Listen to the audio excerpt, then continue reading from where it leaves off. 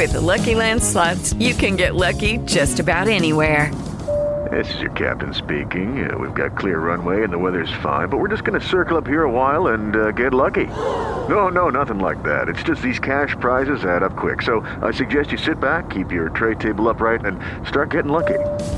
Play for free at LuckyLandSlots.com. Are you feeling lucky? No purchase necessary. Void where prohibited by law. 18 plus terms and conditions apply. See website for details.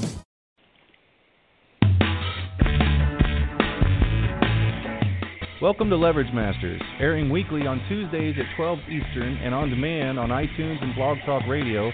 Leverage Masters hosts Jack Humphrey and Gina Gaudio-Graves discuss leverage strategy with guest leveragists. Be sure to subscribe to Leverage Masters in your favorite podcatcher for great tips and case studies on using leverage to achieve your biggest goals much faster.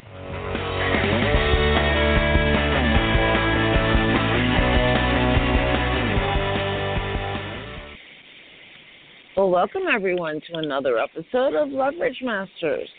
This is our last live show with a new guest for 2018. The next 2 weeks will be on with replays of past shows, and Jack and I will be returning on Tuesday, January 8th for our next live show. So we want to wish everyone the best of holidays and happy and healthy, prosperous New Year. I am your co-host, Gina Gaudio-Graves, and along with my partner, Jack Humphrey, we are the co-founders of TheLeveragists.com and Divisio.com. So how are you, Jack? I'm great. I can believe. It happens every year like this, and every year I say I can't believe it, but another year's coming right to an end. I know. We blinked and it was over. What was your favorite part of 2018? You know, that's a good question. Probably spending the whole month of August with my family up in Chicago. I hadn't seen them in a few years. That was a really nice trip. How about for you? Awesome. I think mine's going to be Christmas. I'm doing something really big for my kid, and I'm sure he's not going to listen to this episode, but I'm still not going to say what's happening. It's just really big. Big. Well, I'm going to remind you, and you can tell us when we come back next year. How's that? Okay. And we've got a fantastic guest with us today, so why don't you tell everybody a little bit about who she is? We have today Karen Stone, who's the CEO of Soft Stone Productions, who helps children become emotionally intelligent with her 45 years of experience in education, preschool through college. Recently, she became certified as an EQ practitioner through 6 Seconds. She spent the last 30 years being a workshop leader and keynote speaker, and has published children's emotional intelligence programs that are research-based and have been piloted. Her focus is now totally early childhood, as brain research now stipulates that the emotional brain is developing the fastest between birth and 6, with EQ skills being critical for social and emotional learning as they are not innate. I want to learn all about this stuff, but first, welcome Karen Stone to Leverage Masters. Well, thank you. I'm delighted to be with you this morning, or, oh my goodness, it's afternoon. I'm delighted to be with you today and to share with you my passion and commitment for children's emotional well-being. It's been quite a journey, 35 years now, probably going on a little bit more than that. And it's been an interesting one, and it's been one that I value and that I'm looking forward to sharing with you. Well, let's start with what is it that you're the most excited about with your work now? And coming into 2019, what are your plans for the first quarter or so of the new year that we're so surprised is getting ready to be upon us? Yes, so soon. It does. I think the older you get, the faster it blinks. Yes. I think today, we have so much research today, brain research, that is, and what child development is all about and what is happening with in early child development.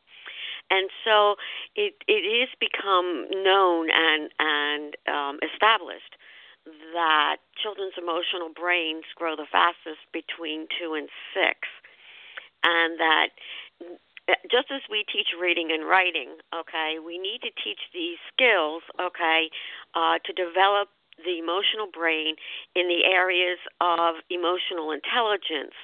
Now, emotional intelligence is the way we deal in the world, the way we relate to other people, the way we engage ourselves in community, how we handle challenges and frustrations, how we manage our emotions. And Daniel Goleman, back in 1995, he wrote a book, really the first one that made any kind of, demonstration that emotional intelligence was, important. And he stipulated 7 attributes of emotional intelligence. And they are developing empathy, how to have self-confidence and stay positive, the delay of gratification, being able to manage our emotions, being accountable for our actions, being able to sustain hope, and being able to persist in the face of frustration.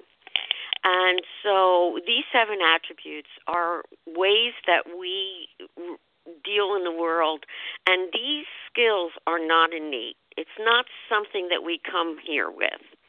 Just like we teach, if we didn't learn the skills of reading and writing and we weren't exposed to it, we wouldn't learn that skill. The same thing with emotional intelligence. If it's not taught and developed, especially at this young age when that emotional brain is growing the fastest, then we have children and adults and so forth who are missing certain ways of being able to succeed and to move forward and to address, what is happening in their lives emotionally. Okay. I don't know why. This is a really weird thing, but I keep thinking of old Star Trek Next Generation things, episodes where they'd land on this planet and encounter a culture that very clearly had these things down and taught their children. The adults were emotionally intelligent. The kids were taught what you're talking about. And it was always presented as some sort of a utopian thing. And then, of course, Star Trek people had to swoop in and fix some problem or uncover a problem when on the surface it all seemed really perfect. But and there's nothing to be said there except that I don't know why, it just made me think of those episodes where they always, and I keep thinking, man, if we were a little closer to that kind of thing, it doesn't feel like we're very close. When you brought up adults, it's like kids don't have a chance at all in learning this non-innate stuff if their parents were never taught it, and there are grown walking adults, like big decision makers too, yes, in the world exactly. who really don't have this stuff. I don't know how do we get a handle on this, because it seems like it perpetuates in a way that confuses me as to how you get that genie back in the bottle. How do we? Because there's all these, even teachers, even people who are teaching our kids now are not really aware of this. Everybody judges everything by IQ and not EQ. That's so true. And interestingly enough, EQ raises IQ. That is true. That makes sense. Yes, and I know this to be true because my son was a person with disabilities, and his IQ was very low when he was a child, and and I raised him with emotional intelligence and these skills, and when the last test that he had, he was close to normal. Wow. Yeah. That is awesome. Yes. So I know that's true. And he happens to be one of the most emotionally intelligent people I've ever known. Even more so than me. Well, tell us what it's like to encounter someone you consider a full, well-rounded, emotionally intelligent being. What should it feel like to be in the presence of someone? Because I'm not sure I hang out with an awful lot of them. aren't that many of us around. I would think, the interesting thing is that I think that we all have pieces of it, but we don't have the whole thing, And being as I came to this late in life, okay, I wasn't 6 when I learned this, okay, I'm still developing certain areas of it and certain pieces of it, but it takes longer to do that once you've gotten out of that development stage. That's why the key is to really teach children, at a young age, these different skills. And that's why I created the Voices of CJ program with characters. And it's funny because you said Star Trek, and I have all my characters living in a place called Heart Play USA. And we travel to Heart Play USA to meet my characters. That's where they live. And each one represents a different attribute. And the main character is CJ, which stands for Creator of Joy. And all children love being creators of joy, love being CJs. And I give them 7 voices, okay, that if they use these voices and they, start to understand what these voices are, okay, and how they can develop them, well, before you know it, it becomes just part of their language. It becomes part of who they are and how they, walk in the world. Everything is better when you start learning it at a young age, I assume. Oh, absolutely.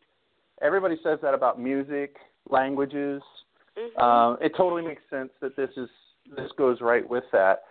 Which brings up a selfish question. We'll come back to the children. What about us poor adults who are continuing to fight demons that they've recognized? And I'm saying they, as if I'm not talking about me, but they all know I'm talking about me. And I've gotten to meditation. I've done, a lot of seeking and things, and I've isolated in my younger self where I had not something so harsh as a flaw, but to me they feel like flaws that I continually have to argue with. I continually find myself, that's not very high on the EQ scale. What are you doing? What are you thinking? Why are you reacting to this way? And we're all under constant tests right now with our world the way it is. Yes, definitely. Everybody's coming into real heavy contact with their emotional IQ level, whatever it may be, and on a daily basis, which is another thing that we could talk about, is just the stress of having that constantly tested in a, in an emotional war zone that we're in sometimes now. But it's really weird that how deeply ingrained I feel like some of the things that I either did or didn't learn at a young age how well they've clung to me as late as 50. I'm still recognizing them. I'm happy to be recognizing them, and I can, it's like turning on a light and all the cockroaches scatter. It's really nice to at least recognize when I'm doing something I don't like, and then, but it keeps popping up. Do adults have any chance, having no real serious emotional quotient training when they were young, of actually reaching a point where we might be satisfied with where we are? Or is it always going to be work? That's a very good question, and actually a very complicated question, okay? Yeah, it's very complicated. But there's an easy way to address it, and there's an easy way to just, be in present, in the moment, okay, with it.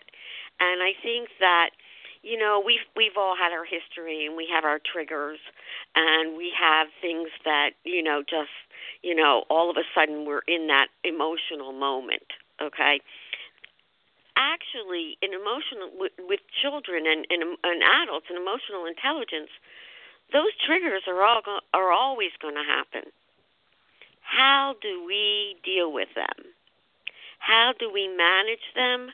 And how do we, move forward and let them be less and less and less triggers? In other words, let the energy in them dissipate. And I think that comes from practice. Anything that we want to do, right? Okay, if you're gonna become an ice skater, you got to practice. If you're going to, play the piano, you have to practice. And as adults, I think if we want to develop EQ, I think we have to understand it. We have to understand how we, what skills we need, and just practice. And that's why I want to get children young, okay, so that we raise a new generation of children. We need to raise a new generation of children that have grown up with this and lived with this. And I really believe that if we do that, we're going to have a happier, more peaceful world. I really believe that. Yeah, and it takes discipline, I've noticed. For me, growing up unwittingly undisciplined about being in the moment, even being aware of what that meant. And it's led to nowadays having a pretty healthy mindfulness practice, with meditation, breathing exercises, things like that. It's not easy to do that on a regular basis, and I blame that. I guess I'm looking for something to blame on not having any discipline for almost a whole lifetime. And sometimes I find it really hard, and I've heard from others that they understand, and they've even had great experiences with meditation. They've even had peak experiences with earth-shattering stuff. And but even after all of those things, we find it hard to, stay on track and keep it going on days where there are some times when I'll tell myself, I'm cool and I'm so busy today, it would be fine for me to miss my meditation because, I feel good today. Well, I only felt good that day because I did it yesterday, and it starts to wear off, and then you get out of the loop, and it takes a lot of discipline. For at least me or adults, maybe adults like me, but it's not just an automatic thing. But then I've taught my kid things that I felt like I didn't learn, and I got him at such a young age that he does things that I find difficult effortlessly. He does them and without even thinking, and I'm just like, at once I'm proud of him, and in another sense I'm very jealous of him because he makes it look easy. I know. It was interesting when I started the pilot program, in a preschool in North Jersey, and the kids are like sponges. They just absorb it, and it just becomes part of who they are. They just do it automatically. But, there is, I practice my children's program all the time.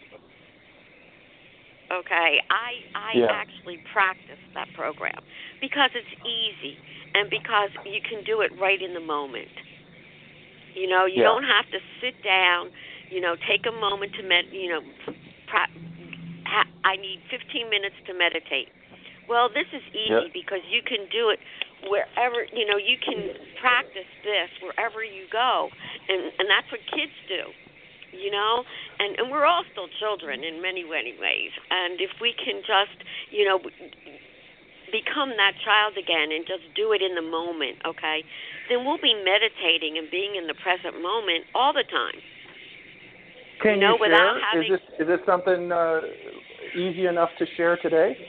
Maybe something that we could do? Because I don't think anybody here, certainly not me or Gina, but even our listeners would care at all if this is designed for kids, because I think we all understand that universal things really don't have an age situation. They don't have an age requirement or limitation. So I don't think anybody here would mind if you shared a little bit about what it's like. Like, I don't want to have to sit down and, on a pillow and light incense and get the music going and all of that. I mean, on that day that I skipped, that's why I did it, because I felt like I had to do that in order to get into the state that I had trained myself to get in. Takes me a while. Would love to have a little trick. And, and myself too, for a while I was, every day, 10 minutes, doing my yoga in 10 minutes. But now, life happens and certain things come about. So how do we practice it on a daily, how do we navigate it into our everyday lives? Okay, what do we do? All right, so, in kind voices, speaking, giving gifts of love. That is being empathetic. We can do that, okay, every single day. We can go out into the world, and that's like a meditation, okay, and just share something. We are the voices we hear, okay, whether they're good, they're positive, or they're not, or they're negative. We do hear them, and we do take them in. That's one thing that I want to teach children not to take them in. That they don't have to take in those negative voices like I did, okay? There are other voices. There are more positive voices. So, but kind voices is just sharing with other people. Like I teach the children to just walk up to, I really like your shirt today. And now, if somebody says that to you, how do you feel? Weird at first because people don't do that anymore. Yeah, why don't they do that anymore? You know why? No, I have no idea, but I just realized there's a big piece missing that used to be there. Stuff like that used to happen more. Yeah, here's why. Because this is what people do when, if you said to me, I really like that shirt you have on today, Karen, and I go, oh, this old thing. Oh, you know what? It really isn't, one of my favorites.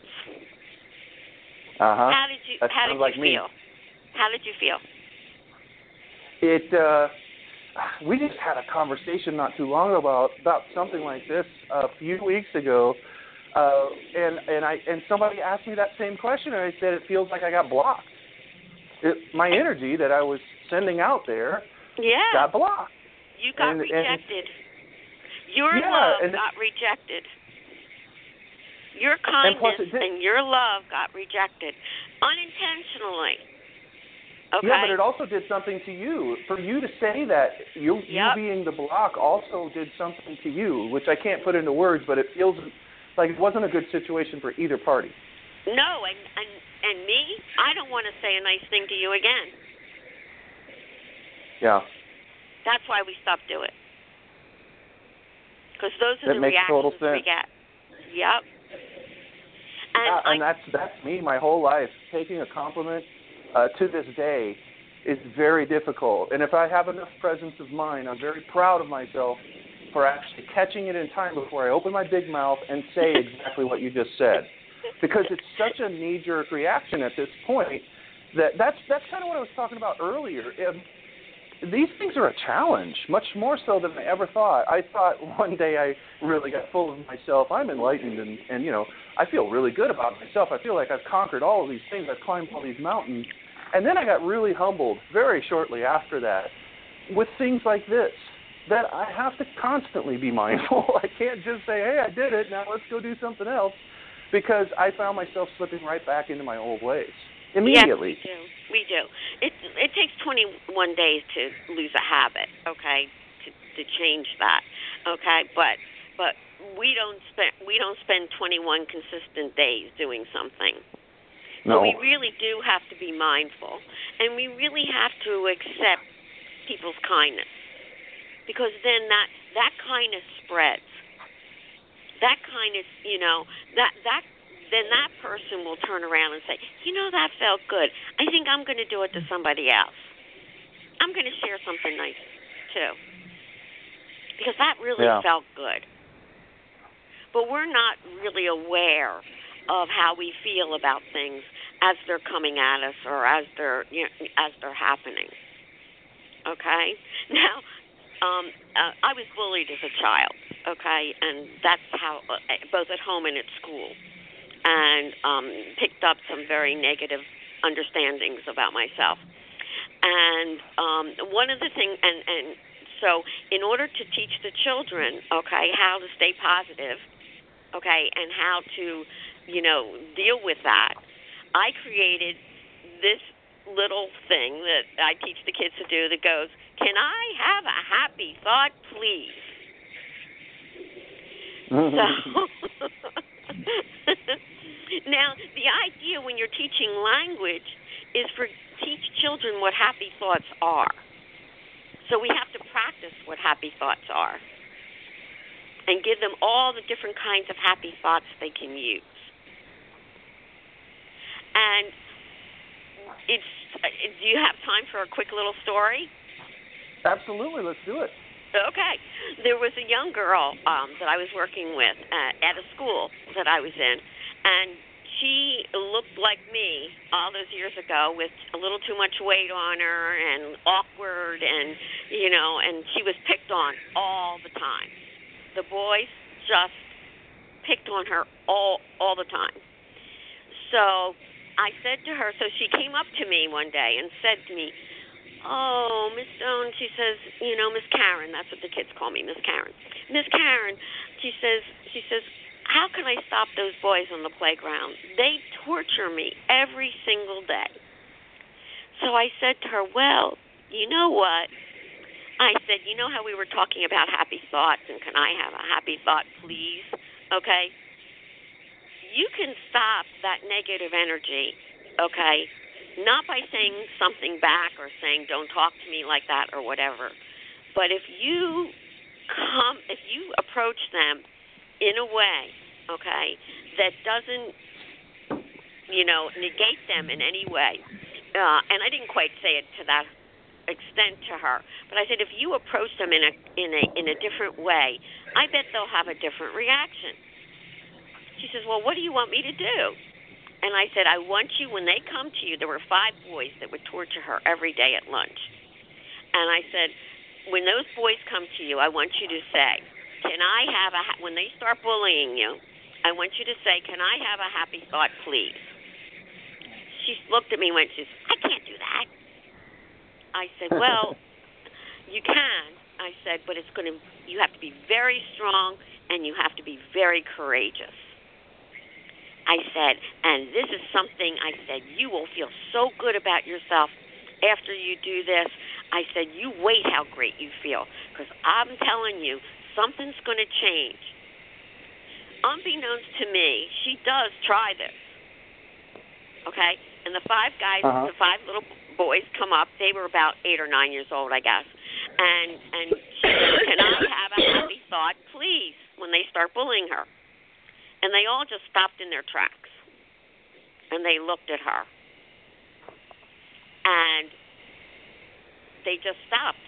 And they started again. And then they walked away. The next day, they come again. And she says, can I have a happy thought, please? And this time, 2 of the boys just walked away. Didn't give her a happy thought, but they walked away. And 3 of them continued to, torture her. And all she kept saying was, can I have a happy thought, please? At the end of 5 days, they didn't come anymore. Huh. Wow. Yeah. It reminds me of in another life I was in conservation full-time, environmental stuff out west, and I ran into all kinds of different people. One guy was a wolf biologist who was studying with the newly released wolves in Yellowstone, and it was the hottest time because they were just put back, and so everybody was out there filming them, studying them, following them around, counting them, all the stuff that scientists do. And the guy had a spotting scope on a few wolves that were chasing something. It was very far away, but he had a really strong scope, and it was a raccoon they were chasing. And he was like, oh, well, let's watch this play out. This raccoon is doomed. There's 3 healthy big wolves chasing it. And the raccoon is kind of in the middle of nowhere. He finally got to a point where he was close enough to the tree line that the scientist was like, he might just make it. If he jumps for that tree, he may just actually make it. And he found himself rooting for the raccoon, even though he's a wolf biologist. And what happened was the raccoon made a very weird choice for prey species, because prey species don't make logical choices when they're in a heat of running away is the best thing that they know how to do. Mm-hmm. This raccoon knew that it just seemed to the biologist, the guy I was talking to, he's like, it seemed like he knew if he made the jump, they would catch him in midair. The jump itself was going to be his doom. Mm-hmm. And instead of jumping like most prey species would, he turned around and backed himself up against a tree and started to look fierce. He said, I could see his teeth all the way from across the valley in the scope. I could see his teeth, and I could just imagine he was growling, and he was just making himself real big, and the wolves stopped. And they didn't know what to do because wolves never, ever have a prey species of any kind turn around and face them, unless it's a buffalo or something that thinks it can take them, but certainly not a small, timid creature like a deer or certainly a raccoon. And this raccoon backed himself up against the tree, got real big, got ferocious and everything, and they didn't know what to do. And they sniffed around for a little while, and they eventually left. Wolves left. Mm-hmm. The raccoons stared down wolves. And that's almost exactly like when you were telling that story, I'm like, that's exactly like the raccoon a little bit. A lot less vicious. She probably didn't show her teeth as much, but people don't know what to do when you come out of left field. It's a pattern interruption. Exactly. It's a pattern interruption. And not only that, but, she felt strong. She felt brave, and I gave her those words. I said, you felt strong. She says, yeah. I said, you felt brave. She says, yes. And I said, and you felt powerful. And she said, yes. I said, well, now, I said, this will take me into, the 6-second affirmation thing I do with the kids also, and I do myself, actually. If you have if you're thinking a thought that is not positive, okay, about yourself or the world or whatever, believe it or not, it only takes, that's why they call it 6 seconds, by the way, the organization 6 seconds that teaches emotional intelligence to adults and business people. It takes 6 seconds for your brain to change that energy. If you give it positive energy, if you start saying something that is positive, okay, your energy will change, and it only takes 6 seconds. So I believe it. Yes. So that's where affirmations are wonderful, and you just, in your own little mind, you just go, and I do it all the time, okay, I am powerful, I am good, I am lovable, I am kind, I am generous. And if you do that for 6 seconds, you'll be in a different frame of mind. That's how you help manage your emotions, too, along with deep breathing. Deep breathing is very important because that's how you re-energize the brain in a positive way, by drawing in oxygen. It's a strange thing that I still notice when I do deep breathing that I was feeling fine. I thought I was feeling fine, and maybe a little off. And so that's why I started doing the deep breathing. But you never really realize how just off you are until you start taking those breaths and feeling the relief from them. Each exhale, just like, holy cow, I was way more wound up tight than I thought I was. Yeah. I was really more stressed out. And I've come to assume now that anytime I think I know what it is, I just multiply it by a little bit more, and it's probably more accurate, because it's always kind of mind-blowing when I get out of a short meditation or breathing exercise or something, just how much I feel like I've come down from a really high, tense place that I had no idea I was that high or tense. Mhm. And you can say, Jack, if you have a thought, Jack, can I have a happy thought, please? I say that to myself all the time. If I find myself, frustrated, I'll just go, Karen, can I have a happy thought, please? And that changes where I am, and I just stop. I stop and refocus and get mindful of where my mind is and where my energy is. And can you imagine if we start to teach children to do that? Oh, my man. goodness. Yeah. Well, I mean, I think there could be a whole world of study just on the physiological effects of that. And maybe there are.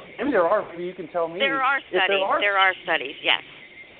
For kids that are at a very young age, so we got them really early, and we're studying them versus a control group that didn't have the training, and just on their health, about disease and things like that. Wouldn't that be something? Oh, wow. Well, I already know what should happen. Isn't it just in my gut? It's not scientific, but there's a lot of science going on in my gut, and it tells me that they're going to be better off. I mean, we've already had all the enough studies on stress itself in any age person and how it affects the body. So if someone's EQ is pretty high and they work to maintain that, it just goes to show. And I think maybe these are just one of those scientific studies that you're just waiting so that we can put the stamp of science on it, but we already kind of know probably what's going to happen with that group against the control group. That's true. But we have that study for cigarettes, okay, for smoking. And people still smoke. It's much better, but look how many years it's taken. Right. Okay? Right. Exactly. That's why, I believe with all my heart and soul that, and if I had this as a child, oh my God, I would not have had to suffer the emotional pain that I have suffered as a result of those negative voices I heard. Yeah. I mean, it's just, and the choices I made as a result of it. And so, exactly. Yes, and that's why I created CJ, my character, 7-pointed star, and each point of his star is a way for us to be emotionally intelligent, EQ smart. And CJ, okay, and well, CJ is like my buddy, so I have to, I try to be a CJ. But it takes us longer. If we teach children to do this when their brains are growing the fastest between birth and 6, because that's when their emotional brain is active. The left brain really doesn't kick in. Where we teach reading and math and writing, that doesn't kick in until almost age 7. And so we're overstimulating left brain, okay, and the right brain does not get stimulated appropriately. And people think that reading and writing is why we become successful. Actually, the 80% the reason we're successful has to do with emotional intelligence. See, 80%. now I can cite my new friend Karen when I'm trying to tell people in my weak way, but it'll be stronger now, the difference between, a lot of people like to say, well, this person isn't as bad as you think because they're college educated, they're smart, they're intelligent. And intelligent people don't do what you are saying that they do. And I keep trying to say in those situations, it doesn't matter. First of all, college is a business, and they'll take anybody they possibly can while trying to maintain the idea of high standards and only certain people. But they're a business, and they want as many students as they possibly can get into their ranks. And, and then they're like, okay, never thought of it that way. So a lot of people can go into and graduate college and come out not really that much more intelligent than you would imagine on an IQ scale. And if they don't have the EQ to back it up or have never been taught that, then they've got a subpar education that we're giving them way too much credit for on an intelligence scale, and then they don't have any EQ at all. We have so many of these very smart people, and they learn over a period of time that their IQ and their smartness and their abilities do not create emotional happiness. Yeah, you can use your IQ to get a good job and buy expensive things and become a really good consumer and find yourself very, very miserable. And that's something. But on the books, it looks like you're supposed to be completely satisfied. You have the car, you have the success, you have all of these things. Why am I still miserable? Yeah. And I think that's a huge what I epidemic, wanted to know. especially in first world countries where we shop like crazy Uh-huh. for no reason. For no reason, exactly. And you know what? That's what started me on this journey. You were Because, a shopaholic? No. Oh, no. I had a thing for shoes at one time. No. Well, I think we all fall prey to that at one point or another. No, you know, I turned, you know, a certain age, and you know, I was married for the second time, and my husband left. Okay, and I was devastated. And you know, and I couldn't. And all I wanted to know, and here I had just finished my master's degree, and I found out that I wasn't really stupid at all, IQ-wise. And so I wanted to know, well, if I'm so smart, why aren't I happy? Mm-hmm. Why can't I make my life work? Why can't I make decisions that are healthy for me? And that's how this all started. And that's when I started to go to workshops, and I started this spiritual journey and the self-help. You know, I did all that back when it was, you know, very popular. And I started, you know, to understand. And I got the understanding that I wasn't happy because of the voices I heard as a child. And that my choices had to do with those voices. And how could I create a better way? Okay, and I didn't want children. I love children, and I've worked with children, you know, and I wanted to create a better way for children not to have to experience the pain that I experienced just because of the voices they heard. Yeah. And that's how CJ came about, because kids love characters.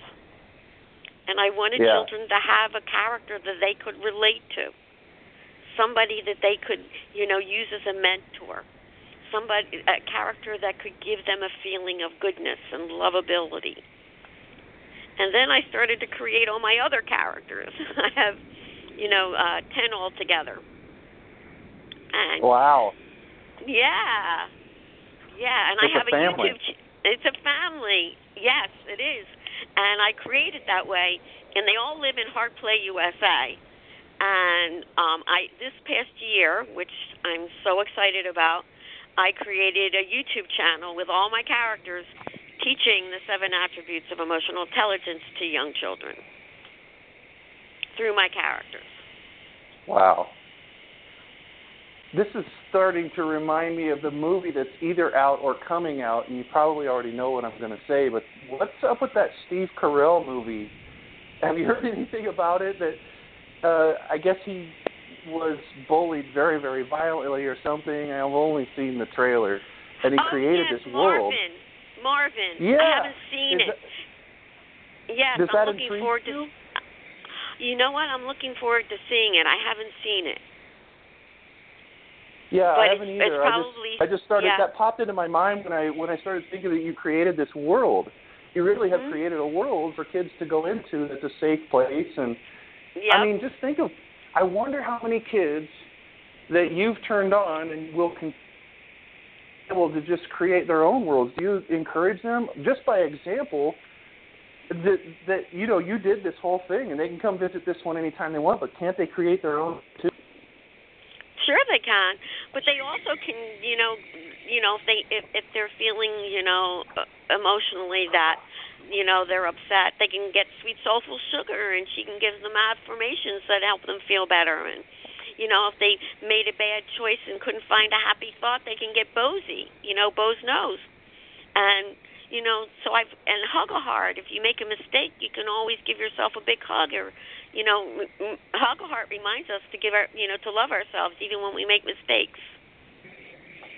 On YouTube, you mentioned your channel. Can you, what's the name of it so people can find Children Become EQ Smart with CJ. Okay.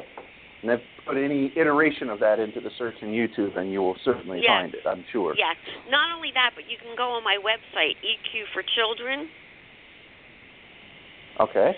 Simple and they're domain. all on nice. there. All my characters are on there. And my YouTube channel is on there. And also there's games and activities that the children can play so that they start to learn emotional intelligence also.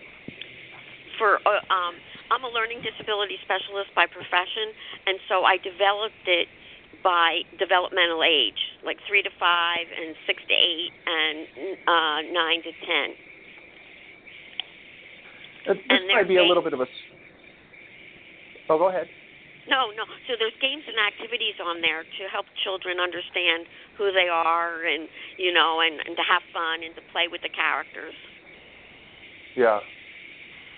So we have a lot of business owners who listen to Leverage Masters, and I wonder if you might take a stretch, because this isn't probably exactly the area that you work in most of the time, and just give me some ideas on what you think it would be like if somebody is working on their business, working on their personal life. It's all the same to us. We don't separate personal and business here. But if they worked on these EQ type things, what things would get better or easier for them in their business, would you imagine? And just the struggles that a typical business, because you're a business person too, so you know the struggles that you've been through. How does it help you in your life in terms of business? Well, I think you have to separate out your business self and your inner self. Okay, sometimes. Okay, so whatever happens with CJ, I don't let it affect, who I am as a human being and who, how I walk in the life and how I relate to other people. Mm-hmm. In other words, that because business can be frustrating, okay, and it can take a long time, and it's taken a long time for me, and there's been, many disappointments and many failures. And at times I felt that was because of me, okay, and that I, that spoke to who I was as a human being. Yeah. But that's not true. That's not true. It's just what is, okay, and for me, I had to learn that this is about timing for me, and this is about when the universe is ready or when I'm ready, okay, but for me as a human being, I don't let whatever happens with CJ affect who I am and what I believe about myself. Is that sounds helpful? Healthy. Yeah. Yeah. Well, I think a lot of that people do probably get wrapped up in their and maybe unable to identify where their business ends and they begin, or vice versa after. Right. Because you said it was so hard, and that's the reason we work really, really hard. Entrepreneurs just do. And yes. We're burning a lot more midnight oil than the average person with a 9-to-5 job. Everybody knows all the statistics. It's very, very difficult, and it would be very easy if you weren't being mindful to completely lose yourself in that. And then if somebody attacked your business or didn't like one of your products and left a bad review or something. I mean, I've watched restaurant owners go completely over the edge with bad Yelp reviews. Mhm. And you know what? I'm emotional intelligence and how important it is for children. Right now, I'm on the cutting edge of that. Okay? And for years, people thought I'm nuts. Yeah. Okay? And you had to go through all of that. You had to yes. make it through that with some sanity at the other end of it, right? Yes. And I had no support from my family. Absolutely none. Mm-hmm. And Sounds typical. Sounds typical. Yes. And they thought I was wasting my money, I was wasting my time, I was hurting my children, so many different things. But I had to learn to separate that out from what I believe, okay, about me. And that this is something that is important to me, and I can't allow the voices from outside to determine the decisions I make anymore. Yeah. Okay, and I think it's a little bit scary when you get to that part. You know, some philosophers call that the void, because you have sort of that's a good way of putting it. I never thought of that.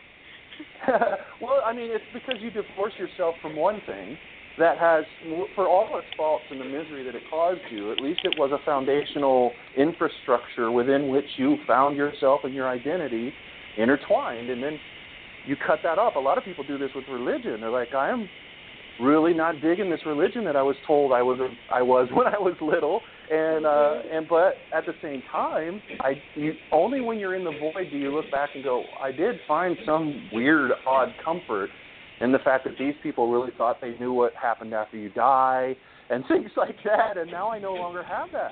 But I also am not reaching for another vine to swing on. I don't know where I'm going, and I found myself in that. I didn't know, I didn't have a word for it until I found it, and I heard, I think it was Alan Watts call it the void. And yeah, that's a scary place to be if you find yourself stationary there. It's only a place that you're supposed to find yourself on your way, or getting soon on your way to something else, another structure that supports you, the way you believe and think and everything else. And that's why people like you are saviors, because if you find somebody in the void, you have a whole system. You have a whole city that they can go to. Yes, and you know, and that void is so important. The void is so important because that's where we find who we are. That's where we find our real purpose in life. That's where we find our goodness and our lovability. That's where we find that, okay? In that void, in that not having an answer, not having to control it, not being able to control it. That's where we really find out who we are and what we're made of. Yeah, and it's a place to get on with it then and go use your new found skills delightfully in the same world that was frustrating you the day before. You know, can be really delightful when you're looking at the same exact world, because the world's not going to change around you. No. It'll be exactly the same. Your business won't change. If you were having trouble yesterday with the books, those troubles will be here today. But the way that you deal with them might actually get rid of those problems a lot faster than if you had continued on. But a lot of times I see people get stuck in that, and they're like, ew, I'm in the enlightenment trap, where I'm just kind of floating. I'm like, I just feel detached.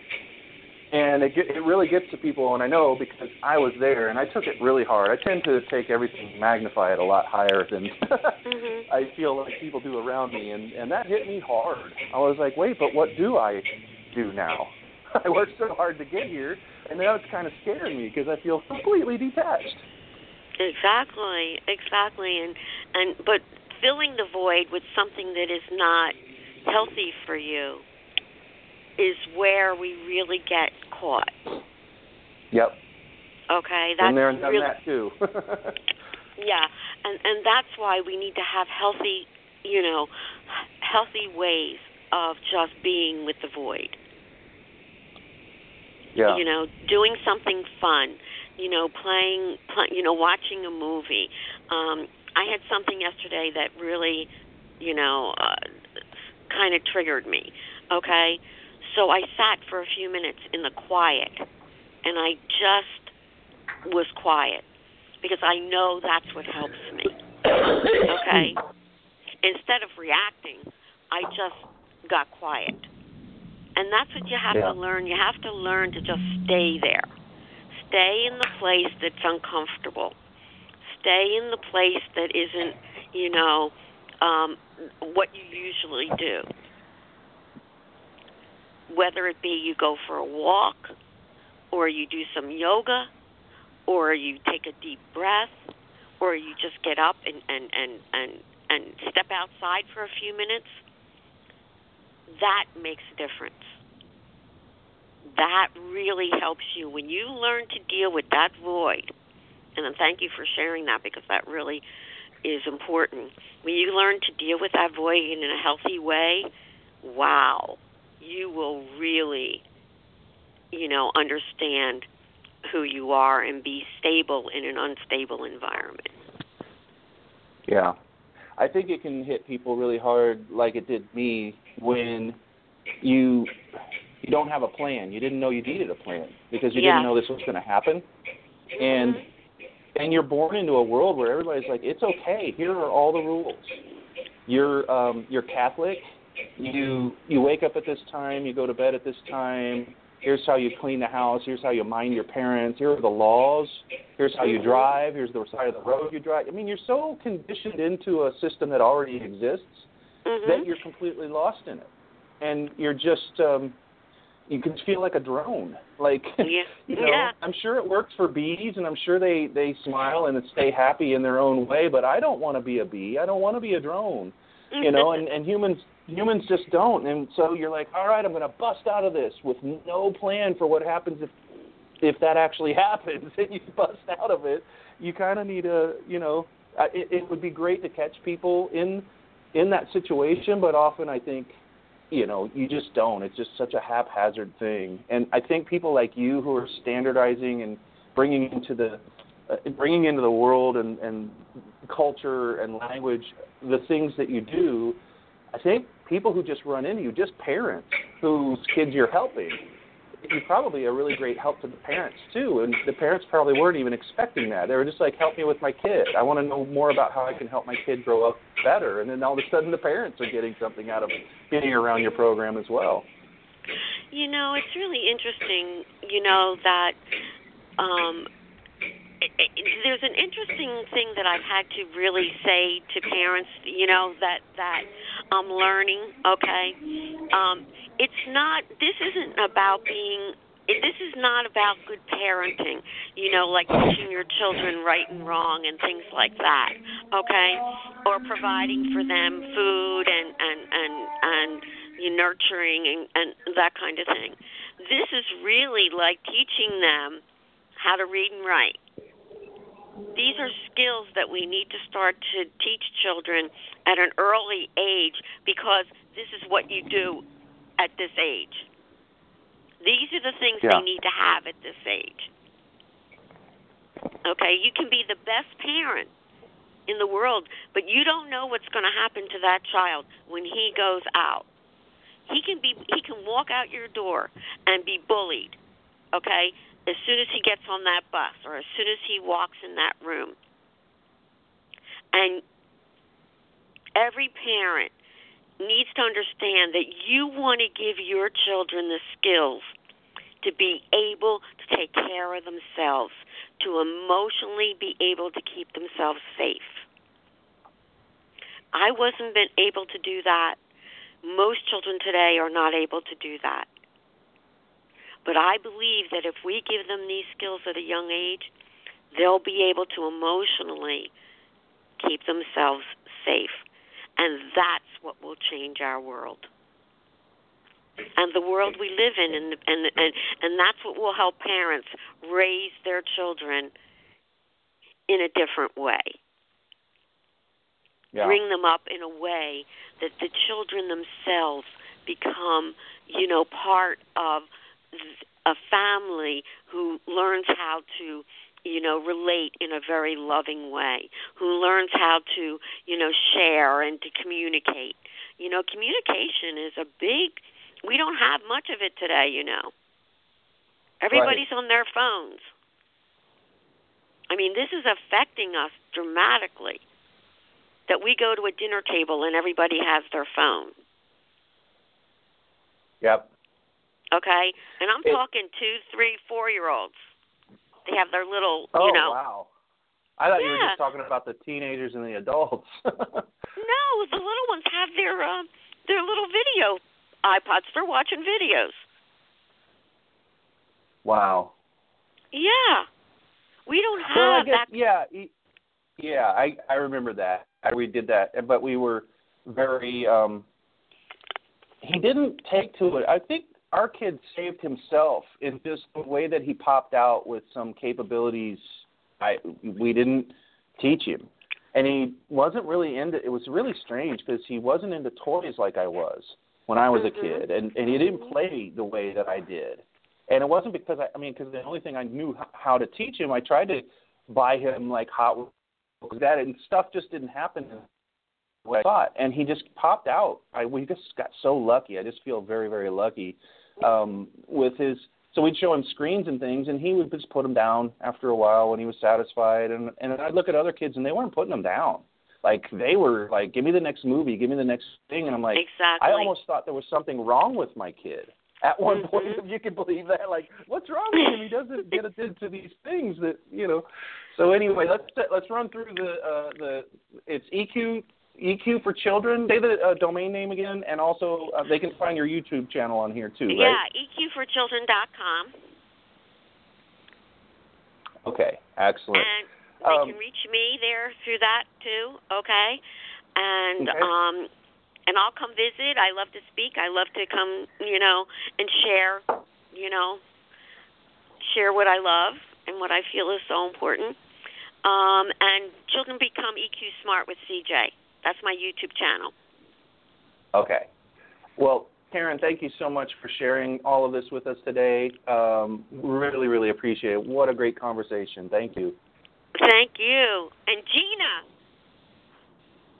Is Gina yes, still there? I am here. This was awesome. I am still here. Oh, good. And I'm so sorry about the sound. Jack, I had been on mute the entire time. I ended up double muting, and you still said that I was being heard, so I apologize. It was no big deal. Anyway, have a fantastic holiday, everyone. Thank you so much for being here, Karen, and we will be back next year with a new live guest. And you know what? Thank you for this opportunity. I am so grateful. Thank you so much. And thank you for all your questions, Jack. I mean, it was terrific. He is a great interviewer, isn't he? Oh, he is. He's terrific. Thank you so much. Thanks again. Okay. Tune in next week for another episode of Leverage Masters. And don't forget to follow us on Facebook on our Leverage Black Book page to keep up with the latest. We'll see you next time on Leverage Masters.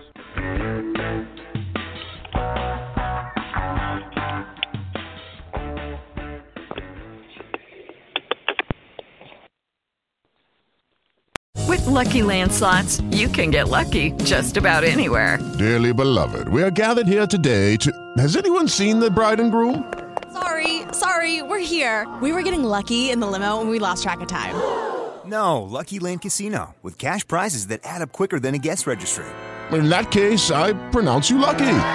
Play for free at LuckyLandSlots.com. Daily bonuses are waiting. No purchase necessary. Void where prohibited by law. 18+. Terms and conditions apply. See website for details.